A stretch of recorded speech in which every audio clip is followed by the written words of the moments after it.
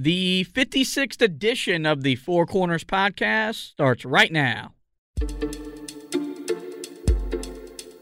This is Carolina basketball.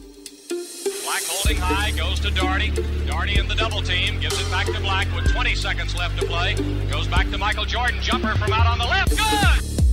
Michigan out of timeout. And Weber, front court, Carolina thought he'd travel with it.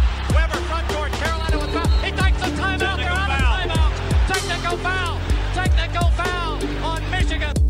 Now gets it away to Donald Williams. Down the side to Stackhouse. Stackhouse streaking in on Park. Reverse dunk is good, and he gets fouled by Park. Oh, my goodness, what a dunk. Brown gets it into Williams. Here comes Williams front court. Williams on the drive. Gets it back out to him. Long outside shot. Short rebound. It's over. Carolina has won the national championship. Belton ready on his second attempt. That one is no good. They battle for it. Loose ball. Recovered Marvin. He scores. 17 seconds left. 89-72. And how about them Tar Heels? They are the national champions. Matthews off the mark. And this year the confetti is going to fall for North Carolina. They're not going to be denied this time. From HeelToughBlog.com, this is the Four Corners podcast, featuring your host, Josh Marlowe.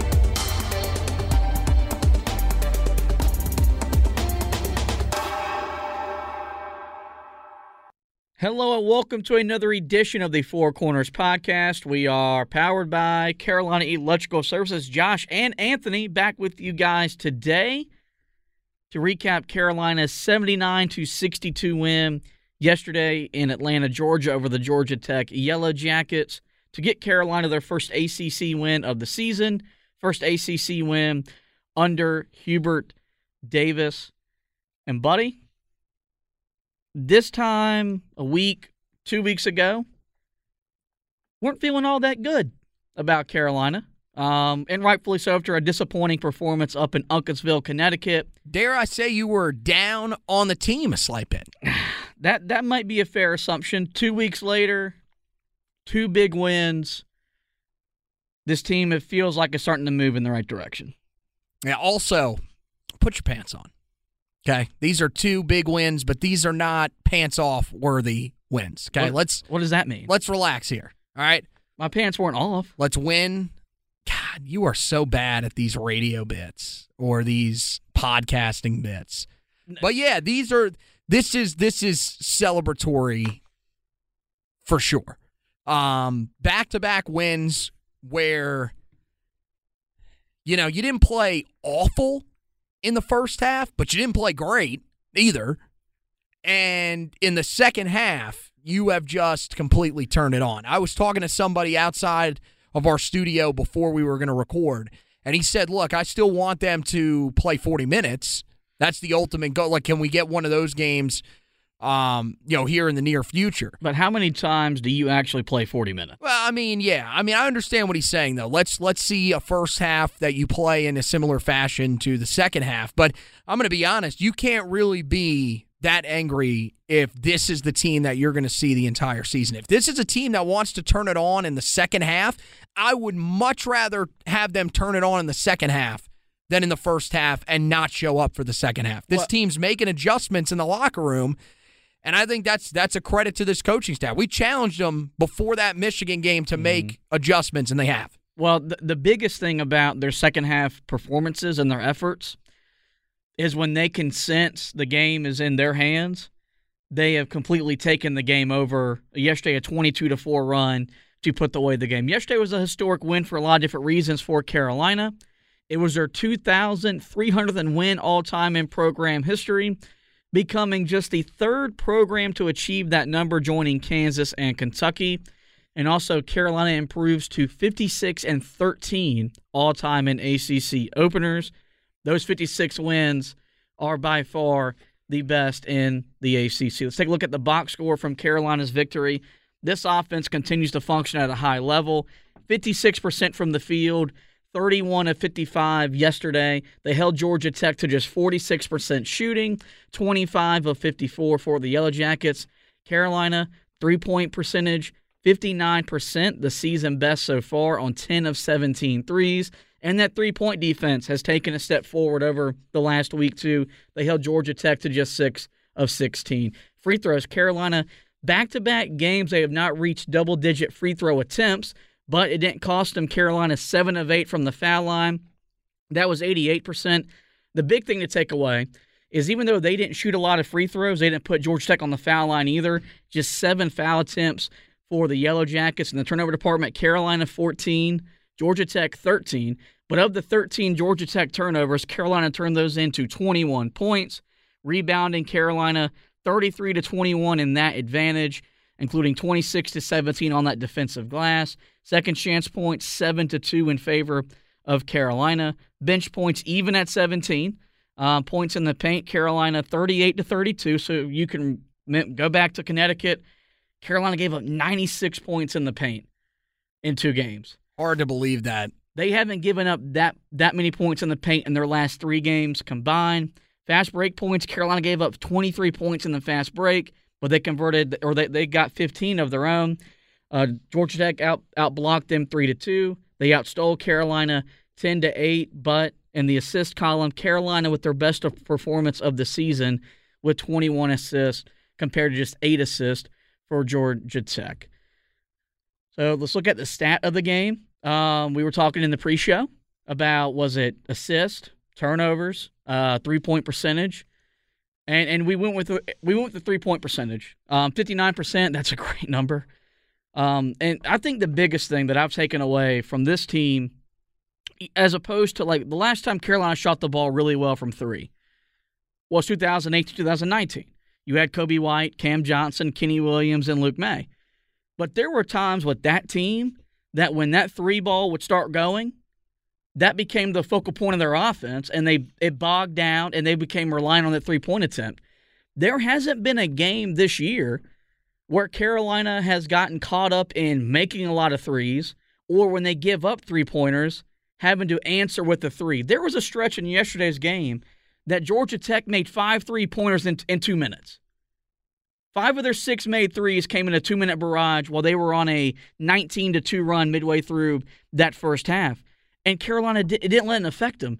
They still ran their offense, and they're getting so much better quality looks from 3 than they have in years past because there's better action from Hubert Davis, the floor is spacing. You've got Brady Manick who's really helping you, and Carolina only had 3 different guys make 3-pointers, but Caleb Love 3 of 5, R.J. Davis 4 of 6, Brady Manick 3 from 6. They're taking the shots within the offense, and they're benefiting, and that's why this offense is functioning right now at a really high, efficient level. I mean, we've talked so much about how this team has become just a better half-court team, and it's because they're taking those smarter shots. And, I mean, look, this is a game where your guards were making those shots from the outside. There were so many games a year ago where even if one of them was making shots from the outside, you could never seem to get both guys on the same page at the same time. We've seen it now a couple of times this year. And for R.J. Davis, I mean, this is another one of those games. This is what you can expect from R.J. Davis. He's going to have these games every once in a while where he is just going to go off. He was on last night, and it just shows, again, these guys have taken significant steps from last year in terms of their shooting and their confidence from behind the arc. And then, a veteran in Brady Manick being able to make those outside jump shots. I mean, look, even in the first half, they were not shooting great from the outside. They really turned it on in that second half. 7 of 9 from the outside in that second half. When they needed to make those big shots, they made them in the second half. That's what allowed them to pull away. And, I mean, it's been, like you said, you had the, the run back in 2018 where you had Cam Johnson and you had Luke May that can make shots from the outside for you. But for this team, even though only 3 guys shot threes yesterday afternoon, there are other guys that we've seen that are capable of making shots from the outside. This feels like the first time in a while where Carolina's three-point shooting is, one, really good, and two, really balanced. Well, the biggest thing why it's so hard to defend Carolina right now is because when they're not taking those three-pointers, Love, Davis, Manick, whoever it is, they're also putting the ball on the floor and getting to the lane. And with the defense so spread out, now you don't know how to defend them, because are you going to run out really hard and try to close it on a three-pointer? Well, then you're a suspect to get blown by. Or are you going to give them looks from behind the three-point line? And that's why this offense, we're seeing the payoff in the change of philosophy from the playing two bigs. Carolina's still playing inside out. Now, sometimes it's guard-driven with their guards getting the points in the paint, getting to the basket, but that's how you want your team to play. And so that's why they're just getting so much better quality of looks from behind the three-point line. Let's move on to the quote of the game. We've got a clip from Hubert Davis talking yesterday after Carolina's win, saying that it validates their performance on Wednesday night against Michigan. It even goes past, having a sense of validation for this team and for this program. I've said before that there's a sense of urgency with this group to be relevant. They're tired of hearing about my stories and Coach Mays and Coach Lebo and Coach Sullivan about winning on the road in the ACC and making big shots and making big plays. They want to have their own stories and their own testimonies. And one of the things that I was so happy about on Wednesday was that it wasn't a story of mine or any one of the coaches. Like, they got to see and they got to personally experience their own stories, their own testimonies, their own memories after Wednesday's game. And so they're building on that after winning today. We're going to get into that comment and just a general thought about validating Wednesday a little bit later. I don't think we can put a number on how big this week was for Carolina. You had 8 days off before a home game against Michigan. You were dominant in that second half on your home floor. You got your first signature win for Hubert Davis. Then the challenge became, okay, can you carry that over into the next game, which was an ACC game on the road in a place where historically you're good but not great. You lost there just a year ago. How would that translate? The first 20 minutes, it was kind of iffy, but you were tied. You withstood their run, and you felt good going into halftime. You come out in the second half, a 22-4 run later, and you're walking away with a big-time win. I said after Michigan, if you look back to, and Carolina has a successful season, that's a game that you look back to. This game fits that category as well. And I don't think the value of playing at the College of Charleston showed up yesterday, because you've played on the road, you've played in a hostile gym, and you faced a double-digit deficit already, and you were able to say, okay, we've been here before, we responded before, let's do it again. And then they did that. And that's the most rewarding part as a fan, when you can see your team face adversity and they respond positively to that adversity. Hubert Davis will not come out and publicly say how big yesterday was for him individually, but for him and that coach staff and that team, they're really buzzing after that win. Oh, no doubt, and they should be. I mean, that's a big conference win. I mean, I told you earlier when we were talking about it, look, Georgia Tech is a legitimate tournament contending team. They're a quality opponent. They are. They've gotten to that point. This is not the Georgia Tech of a few years ago where you looked at them and said, look, they won by 17. They probably should have won by more. No, this is a legitimate win. And I like what you said about them going on the road to the College of Charleston. I really think that was something that this team needed. Mm-hmm. That's a team that, probably just from what we saw them, could end up in the NCAA tournament. And I think that went a long way towards helping them in a game like this where they face some adversity. I also think a game like Brown is probably one you look at as well, where you were trailing at halftime to a team that you were favored to destroy. Mm-hmm. And we faced those adverse moments, and we battled back. I also think that having this moment happen after Michigan was also important for this team, because they knew, okay, look, this is a big moment. This is a conference game. We really feel like we need to get this one. And look, we're in a similar-ish situation to what we were in against Michigan. We're there. We haven't played our best half of basketball, but we're in position to win this game. So I think it's all set up really, really well. And I think this team is starting to come together. And you're starting to also see some of the guys, they're maybe not the most vocal guys, but you're starting to see guys that are becoming leaders by example. Armando Bacot is the one that definitely comes to mind first. I mean, he got the better of Hunter Dickinson in the matchup against Michigan. And then in this game, 15 and 13 for you inside. Wasn't your leading scorer, but was a steadying presence for your team inside. And he's doing exactly what he needs to do. And again, I thought Brady Manek continues to show that even though he's a transfer, he is a guy that is going to lead by example out there on the floor. And it really helps this team, especially with Manek coming off the bench. I think that role is perfect for him. He continues to shine in that role. And yeah, this one feels really, really good. So we're going to take a quick break. We're going to play this week's ad from DraftKings. Then we're going to come back, get more into the win against Georgia Tech, and give some more of our thoughts and takeaways as Carolina gets their first ACC win under Hubert Davis. Football fans, I'm sure we all love an action-packed, high-scoring NFL game, but with the latest no-brainer from DraftKings Sportsbook, an official sports betting partner of the NFL, you will be a winner once a single point is scored. New customers who bet just $1 on any team to score can win $100 in free bets. It's that simple. If Sportsbook isn't available in your state yet, you can still get in on the NFL action. Everyone can play for huge cash prizes all season long with DraftKings Daily Fantasy Sports Contest.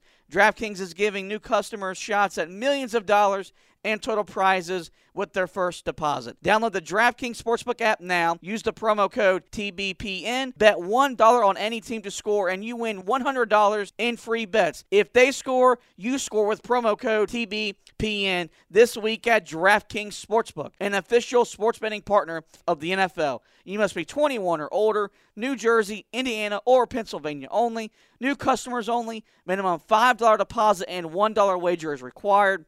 Only one per customer. Restrictions do apply. See DraftKings.com/sportsbook for details. Gambling problem? Call 1-800-GAMBLER. Really hope you guys are taking great advantage of all these great offers I've been giving you over here on the Four Corners side of things. As for Anthony over there for you guys on the Heel Tough blog side of things. Let's get more into this dive in more to this game. And we're going to talk about the defense here in a second. But this offense, this is what I think we expect to see from Carolina in February and March. This is efficient, high level, and they're doing it in a multitude of different ways. The 3-point shooting, they're finishing more at the rim. I've been going to this stat more recently because I think it's the most telling stat. 64 possessions. Carolina scored on 34 of those trips. Their points per possession, 1.234. When Carolina, and that was with 14 turnovers, by the way. They still scored that efficiently. Mm-hmm. When Carolina doesn't turn the ball over, you could argue this is a top 5 offense in college basketball because they got so much diverse scoring. Wednesday night, it was Caleb Love. Yesterday, it was R.J. Davis and some of Caleb Love, because he added 17, but also yesterday was the very first time that we saw the benefit of playing 2 point guards because he moved Caleb Love off the ball. That hadn't happened yet this year. You were waiting for it to happen because he kept drawing comparisons to Marcus Page and Joel Berry, and there were times in that 15-16 year when Carolina made a run to the Final Four in the national championship game, Marcus Page played off the ball, and there was benefits because he was able to come off screens and get good looks. You're not really screening Caleb Love as much as you did Marcus Page, but that ability for Love to realize, okay, he's taken over the game. I'm not going to get in the way of that. And them two just functioning at a high level at the same time. Then you add in Armando Bacot. That was a quiet 15-point effort. Like when you looked at the box scores, where did he get his 15 points? Definitely. And then Brady Manek, 15 points off the bench, 6 of 10 shooting, 3 of 6 from behind the 3-point line. I anticipated better offense. I'd anticipate high-level offense in November and December, though. I didn't anticipate the voice crack either. But, yeah, I mean, I don't think anybody saw this coming. We knew that this was going to be a different-looking team. We knew that we were going to see these guards be more aggressive driving the basket. And we've seen that so far this year. But as you mentioned, I mean, you've got two guys that seem to be playing off each other really, really well. I think that was one of the things that we didn't really say a whole lot last year, but I think it was just kind of evident that the chemistry really just wasn't there between Caleb Love and R.J. Davis last year. Mm-hmm. Now you can see it. They sort of know each other and know what needs to be done in that backcourt to be the most efficient from game to game. And that's the thing that's so enticing about this team, and that we knew coming into the year was going to be so enticing about them, is that defenses are going to be kept on their toes, because there are times where all these different guys can bring the basketball up. Yeah.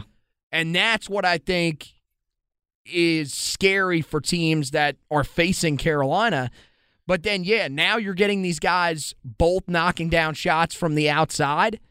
That's something that should scare a lot of teams in the ACC. And, I mean, as you mentioned, you know, if you look at the points, you would say, well, they're not scoring as good as they did earlier in the season. No, they're scoring even better because they're playing a slower pace, which I think is helping them defensively, as I've said a couple of times. Well, I don't think that's been designed. That's been the opponents that you've played. Like you knew, especially with Georgia Tech, they're not going to run with you. They don't have the athletes to run with you, and they know if we get into a track meet, it's not going to end well. Well, I think the game that showed it was probably UNC Asheville, because that's a game where you can control the tempo. Michigan and Georgia Tech, they can probably control the tempo a little bit on you, especially Georgia Tech in their building. But I feel like Carolina, I'll say this, even if they're not the ones controlling it, I feel like they feel okay playing at that slower pace. And it's working out really well for them, because their half-court offense is just, I mean, this has got to be the most efficient half-court offense that we've seen in at least the last 3 or 4 years. It's been since 2018-19. That's the difference. The last 2 years, Carolina had to run because they couldn't get anything in the half-court. Well, the other thing that was so key for them as well was they had to crash the offensive glass, or they weren't going to be able to have success on the offensive end. This year, I mean, we knew they were probably going to take a step back rebounding-wise. Well, yeah, part of the reason they've done that this year, they've shot the ball so efficiently they don't need the offensive rebound. And that's good. That's huge for this team. That's not as big as it's been in the past. Yeah, I think it's something that even with myself, I've got to look at from a different lens. It's hard to want 10 to 15 offensive rebounds per game when you're shooting 59% from the field. Like, you're not gonna grab every miss. But the last couple years, and look, I still think that it should still be a trademark, because if you can offensive rebound the ball better than your opponent, most times you're going to win the ball game. But if they're going to shoot, and look, they're not going to shoot 59% every game. We know that. But if they can shoot 47, 48% and not have to get 15 to 20 offensive rebounds, you're going to be more efficient. They were shooting that 47%, 48% in the last couple years with 15 to 20 offensive rebounds. Like they had to, and there was times last year their best offense was, we're going to throw something up, but then Day'Ron Sharpe or whoever is going to go grab the thing, and then you're putting it back up, and you're getting a defensive breakdown. That's not how they have to get their points right now. Right. And I think that's the biggest thing. I mean, look, they had 33 total rebounds in this game, and they out-rebounded Georgia Tech by 12. Mm-hmm. Last year, if you had 33 rebounds in a game, you would have gotten out-rebounded. So it's a completely different game. So that's why, if you're someone that focuses on those kind of stats, you need to realize that this team is still doing a lot of work. And even in the offensive rebounds they had 7 offensive rebounds in this game, converted them into 7 second chance points. So not unbelievably efficient, but still pretty good. And they're taking care of what they need to this year. And, yeah, I mean, this is the most confident I've been, where when you see a guy even somewhat open and he's putting up a shot, this is the first time in a couple years where you think, okay, that's probably going in. It's like me in church ball that I got that reputation. I was on the scouting report, don't leave that guy open, and they still kept doing it. Another thing yesterday Carolina's assists, 21 of them on 31 made baskets. I'm not a math major. That's north of 50%. It's not bad. That's really good. They did 13 in the second half as well. They did turn it over 14 times, but I come back to this, and I value this as much as probably anybody not named Hubert Davis. They have seen they played 8 games, right? They have seen 8 different defenses in those 8 games. You can't put a value on having this type of offensive success against those types of defenses, because what it's doing is that for when you get into ACC play and the scouting's more, there's more on tape and the scouting's more in depth, well, now you can't do this or that. And yesterday, when Georgia Tech threw out that 1-3-1 zone, what's the best way to beat the zone? Is to pass the ball. And I thought Carolina's passing, for the most part, was exceptional. You got 5 assists from Caleb Love and R.J. Davis, but then 4 from Armando Bacot, 4 from Brady Manick. If your bigs, and you saw this so much under Roy Williams, if your bigs are a part of your passing, whether it's from the high-low, whether it's out of a double team, no matter what it is, when your bigs can pass the ball as well as Carolina can pass the ball, it only makes you that much harder to defend. I mean, that was one of our favorite attributes about Day'Ron Sharpe last year, was that the dude could pass the basketball. I mean, it really does, because it sort of keeps defenses on their toes, because there were times last year, and the year before, especially when you got it into Garrison Brooks, where you knew, okay, the ball's going inside to Garrison Brooks. He's going to take the shot. He's not going to pass it, because that's just not in his arsenal. That's not what they're using him for on the block. Neither with me in church ball. And this year, yeah, I could see you backing someone down on the block with your chubby rear end. But I had post moves that Karl Malone wish he had. Jeez. Yeah, the only post moves that you have are posting to the blog website. That's about it. That was good. But yeah, I mean, you got to give them credit. They're moving the ball a lot better this year. This was the most assists that they've had in a game by far this year. And again, it's interesting, because just like the success from 3, just like the scoring success, it's spread out. There's nobody on this team that you look at and it is this dominant force. And that feels good, that you can rely on all of these different guys to step up in all of these different departments. You're not having to rely on specific guys to do whatever, or else you're not going to have success. Because speaking of Garrison Brooks, 2 years ago, if he wasn't leading you in scoring and leading you in rebounding in a game, you were getting blown out. If Cole Anthony back in 2019 wasn't leading you in scoring when he was healthy and leading you in assist, you were getting blown out. So they're getting diverse results in a lot of different categories: scoring, rebounding, assisting, and that's the sign not of course of a good team. That's a complete team. When you can have 5 different guys on the court, and you're going to get contribution from those 5 guys, which usually you don't have in November and December. It's something we're having to adjust to, because the rotations right now are different under Hubert Davis. Mm-hmm.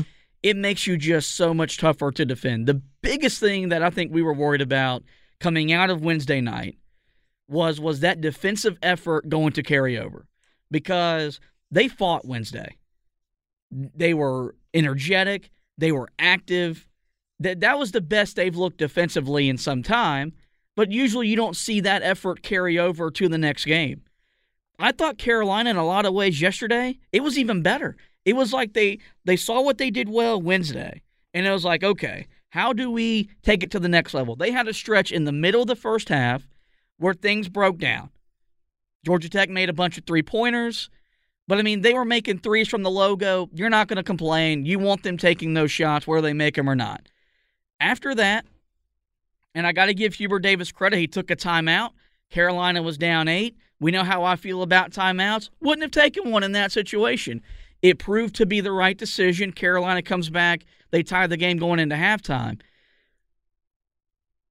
They've got a grittiness that I didn't anticipate this team having. And it's led by Brady Manek. You talk about the leadership as a transfer. He was the guy that blasted the team after the UNC Asheville game, saying we're not playing like a team. Yep. We've got 4 McDonald's All-Americans. We're not playing like McDonald's All-Americans. Since that moment's happened, Carolina's responded. And I think you have no choice when a outsider, look, he is a Tar Heel, but he's an outsider for the last 4 years, shows up and says, look, we're not playing great. Dude, when mini Larry Bird calls you out, you got to step your game up. I mean, it's just that simple. But you're right, and he's been the guy that's led by example. He's not a guy that's saying, "Hey, you need to do your job better," and then not playing and doing and you know, utilizing himself better. And I mean, that first half, you definitely saw some moments where there were some breakdowns. But part of that is that, I mean, you just had Georgia Tech making some shots as well. But when you needed to step up again in that second half, you did. That team shot 46% overall on the night. 46% in both halves. I mean, you'll take that. That's not bad. But the thing that was different from the first half was Georgia Tech had to get a lot of their points in the second half that they got inside because you took away their three-point shooting from the outside. They were 5 of 8 in the first half. Yep. Second half, they were 1 of 8. Well, and here's the thing. Michael DeVoe entered the game leading the country in scoring at 25 points per game. He was balling. Well, I was not able to be on the podcast the preview edition of the podcast with you because of some technical difficulties. I got some great results about the solo pod, by the way. We may have to move in that direction. People liked more of my opinions. Yeah, I don't think so. I'm going to be honest with you. Also, there's not the silliness, and we enjoy the silliness. But usually when you enter that game yesterday with that dude playing at that level, you're worried that guy is single-handedly going to beat you. And he was, look, they played some legitimate opponents, too, that he has destroyed. So Leaky Black has his fanfare with the fan base, including myself, whether it's good or bad. You can't deny the intangibles he's bringing defensively because every point that Michael DeVoe got last night, he earned it. They never gave him a bucket. And Hubert Davis said in his postgame as well, the MVP of the game wasn't Caleb Love or R.J. Davis or Armando Bacot. It was Anthony Harris, a guy who didn't play at all against Michigan, gets put in a situation where we need you to play defense at a really high level on Michael DeVoe. 14 minutes, the energy was there, and that toughness, I thought it starts with Manek because he gets more playing time. Anthony Harris has a grittiness to him. He's tough. Because he's a smaller guard. He's got to scrap. He's got to claw. He's got to fight for everything he's got. But when that's on the court, well, now it's contagious. And now you're more willing to die for a loose ball. You're going to close out harder on a perimeter shot. You're going to run back harder to get back defensively. And that's the thing. This team 2 weeks ago looked like it had no help to be a good defensive team. I was claiming put their butts in a zone and we'll live with the results. There were other things that you were claiming as well that we'll leave off the airwaves. 3 games later, you're allowing your opponents to score just 55 points per game. You can see a pathway where Carolina is not I'm not going to say a really, really good defensive team, but they're a good defensive team. You could see situations where they can win games with their effort on the defensive end. And, man, if you get that, because you know your offense night in, night out is going to get theirs. If they can continue this level of intensity, this energy, this focus, that's going to be scary.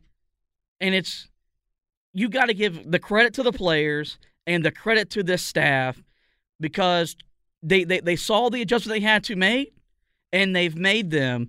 And now you got a team that's confident on both ends of the court.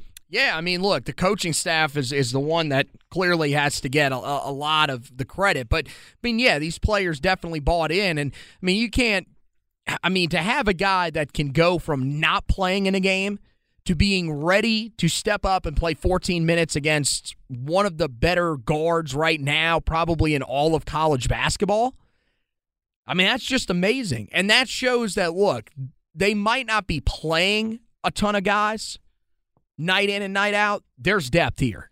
and they're ready to go if they're needed. It almost feels like the way NBA coaches use their rotation. It honestly, I'm going to be honest, and this is probably because we've been around this team a little bit more this year than in the past. It feels a lot like what James Borrego's doing with the Charlotte Hornets, where you can roll out different guys, and they just seem to always be ready to go. Now, I mean, look, did Anthony Harris light it up on the offensive end yesterday? No. Doesn't have to. But that's the thing. When you've got the other guys around you that are shooting the ball as well as they can, all of a sudden, a guy like Anthony Harris and a guy like Leaky Black, they are more valuable to you this year than they've been in the past. Because the last 2 years, you've been looking for Leaky and a guy like Anthony Harris. You would be looking to those guys and saying, well, you're getting it done on the defensive end. Well, we need you to score on the offensive end, too. Now, you can just let these guys lock in and shine where they're at their best. Yeah, that's the biggest thing about, especially with Harris, was at 19 when he returned from that knee injury before he eventually tore the ACL again. He gave you a spark on both ends, and he gave you a glimpse of what you could as he was seen as the savior, man. Yeah, we literally thought, dude, this guy could save our season. Remember how deflated the Smith Center felt when he tore his ACL that night? Oh my God, man. Yeah, that was just he had worked so hard, but also like he had been playing so well on both ends of the floor that you legitimately thought to yourself, we could make the tournament off of this one kid coming back. You could feel Carolina's season evaporate that night when he was sitting by the stanchion with his knee tore up. You would love for him to give you something offensively. And I do think there could be a game or two where he'll have to give you something, and I think he will give you something.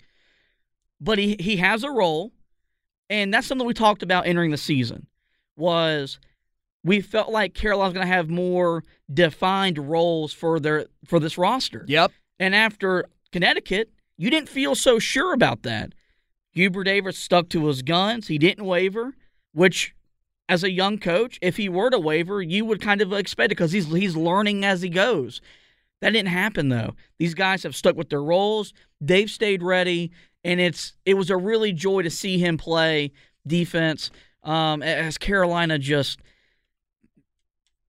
these are games in the last couple years you probably lose. Now, Georgia Tech, no Jose Alvarado, who just loved to play big against Carolina. Moses Wright gone from this team as well.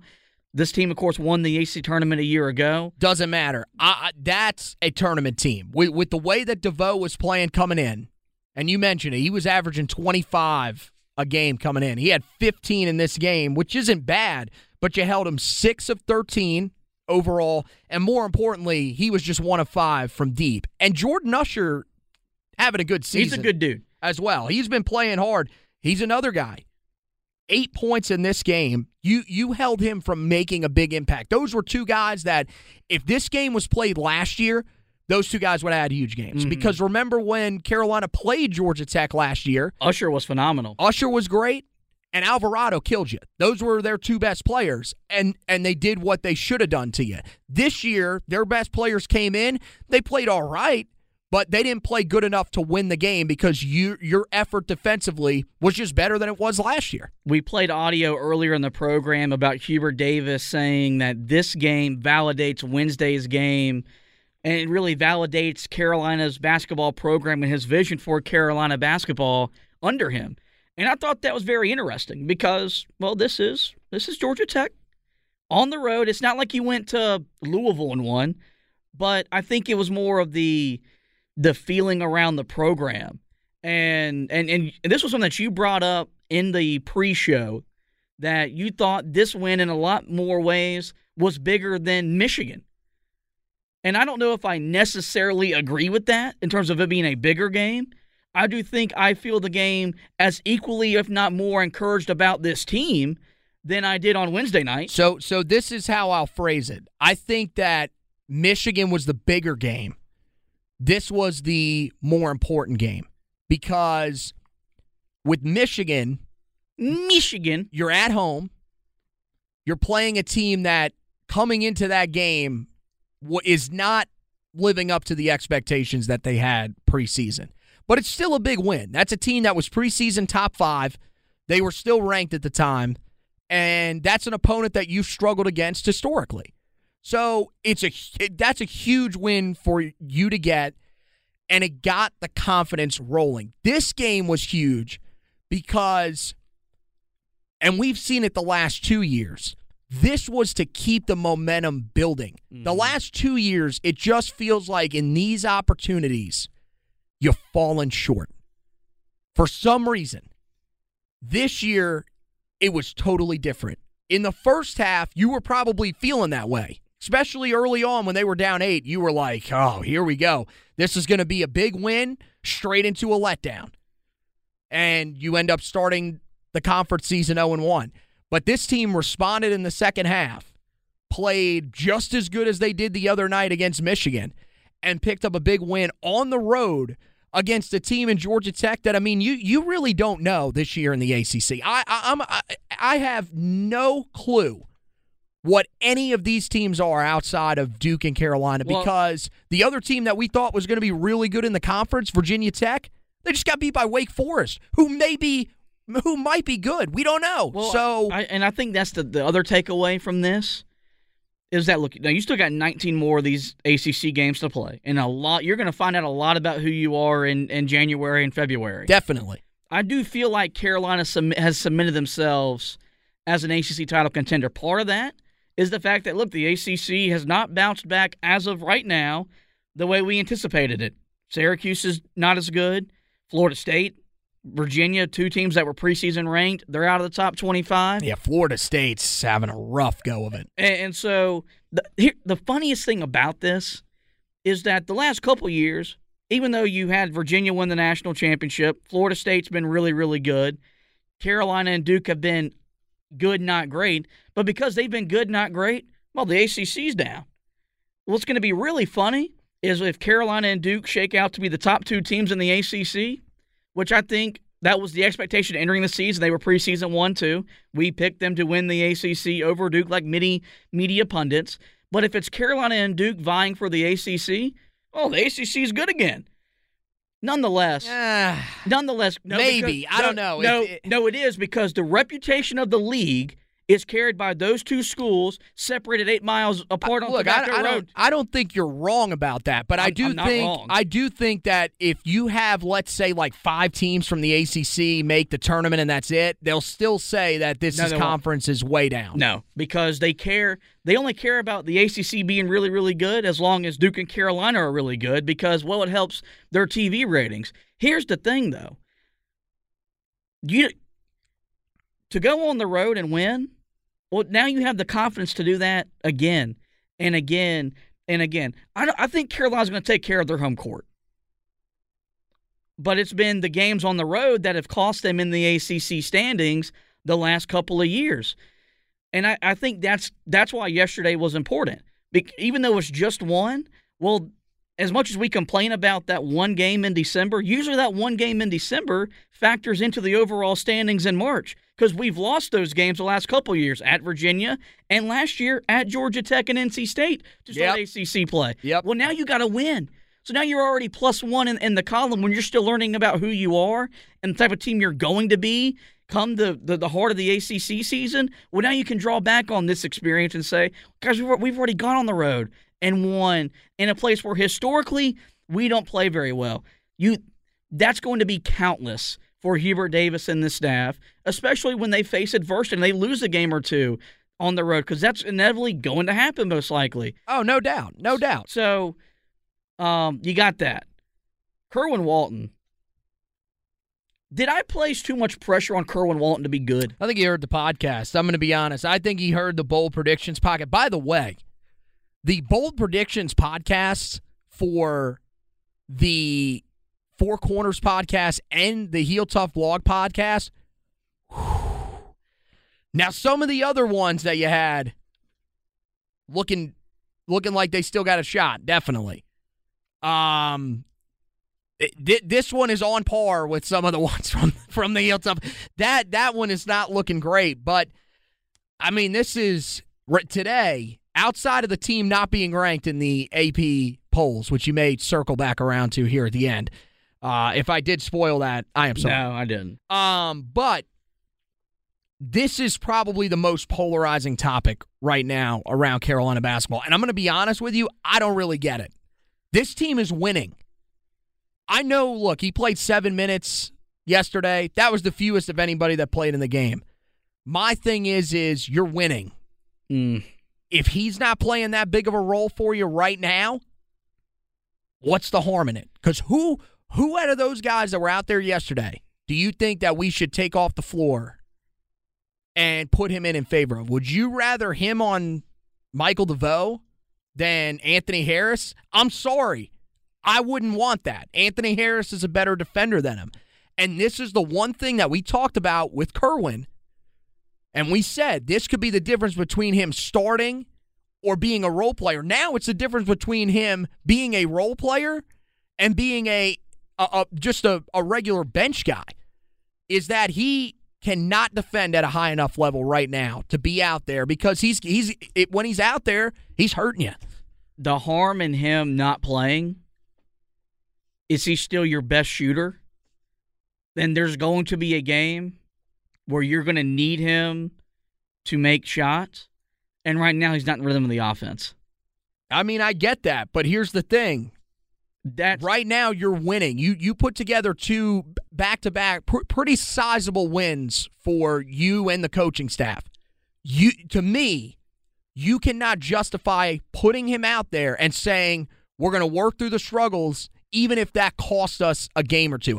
I'm not at that point in the season yet. No. They're not good enough to be at that point. No, look, I'm never going to come on here and justifying a player getting minutes so I can lose. Winning is the ultimate goal. Y'all don't want to listen to me yell for an hour if we lose a ball game. So we need to win.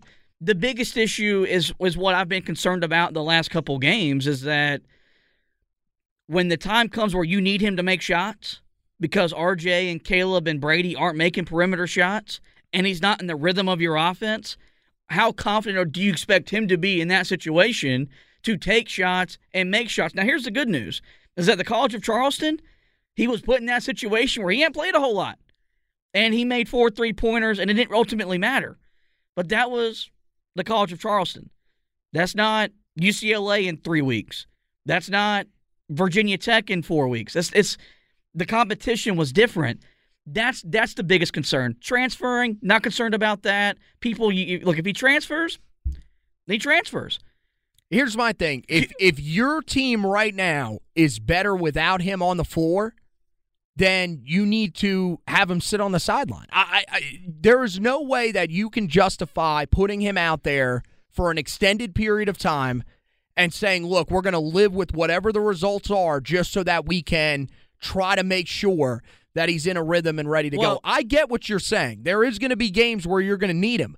But my thing is look, if I'm going to win a bunch of games because my team is playing better on the defensive end and we're still efficient on the offensive end, but we may need him for 1 or 2 games to step up and we lose those games, as opposed to forcing him out there and you struggle defensively, lose a little bit of rhythm, and you're one of those teams that has fits stopping and starting in conference season. I'm going to live with those games where we struggled shooting the 3 because we're not playing Kerwin Walton a lot because he's a defensive liability. This is just a spot where you need your other veterans to step up. Kerwin Walton right now isn't playing a lot of minutes because, no offense, he doesn't deserve to play a lot of minutes. It comes back to the NBA type of rotations that we're seeing where you're going to ride who's giving you what you got. And if Anthony Harris can come off the bench and not play a game and still give you 14 quality minutes, don't you think when the time comes that we need Kerwin Walton to play big, he would be able to do so? Because I think so. He's a more gifted player than Anthony Harris. He's a more naturally talented player. Right. I saw somebody say yesterday, though, that Hubert Davis is dropping the ball here because he's not playing his most NBA-ready player. Well, okay. I'm like... That's the most idiotic take since I heard Corey Alexander say that Kenny Anderson was the best point guard in the history of the ACC. He goes to that every time that Georgia Tech plays Carolina, dude. But here's why that's ludicrous. Who's the one player we publicly heard Hubert Davis challenge the most all offseason? It was Kerwin Walton. Right. Because he sees the potential in him on both ends of the floor. I don't feel like he's just purposely not playing him. He will play him when he feels like he has earned the right to be on that court, because after that Tennessee debacle, he flat out said, I'm going to play the guys that deserve to be on the court. Honestly, it feels like basically what this person was trying to say is that there is some sort of agenda that Hubert Davis has against Kerwin Walton. I don't think that is true at all. And I'm going to be honest, right now, have you seen Kerwin the last few games that he's played? He hasn't been shooting the ball well either. So the thing that he normally does well, he hasn't been doing. This isn't just the fact that he can't defend. It's that the thing that he normally does well, he's not doing well right now. Well, he also doesn't have to shoot like last year, he had to come in the game and take perimeter shots because nobody else could make them. Right. You don't need him to give you perimeter scoring because you've got your other guards and Brady Manick and those guys. But that's where he's going to thrive, and he still is a guy that likes to sort of camp a little bit outside of that 3-point line. I mean, he can drive inside. He's still shooting 36% from three, not the 47% that I said he was going to shoot. 36% you're going to live with. I mean, it's not. It's definitely not bad. I mean, his last showing though was rough. He was 0-4, 0-3 from the field, and then of course the best way to come out of a slump is to shoot. You don't come out of a slump by stop shooting. Right, but see, it's not the fact that what I'm saying is it's not only the fact that he's not shooting well. You combine it with the fact that he's just a liability defensively for you. And I mean, right now, like here's the thing.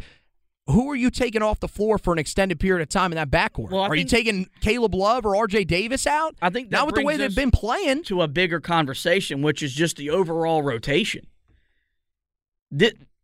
It's December, and we're seeing a February rotation from Hubert Davis like we were used to seeing from Roy Williams, where guys are not getting a lot of minutes. I mean, yesterday you played 9 guys. Justin McCoy didn't even play a full minute. He was on the court less than a minute. So we have the we have the two different websites that we use. Stat Broadcast, which is fantastic, and ESPN.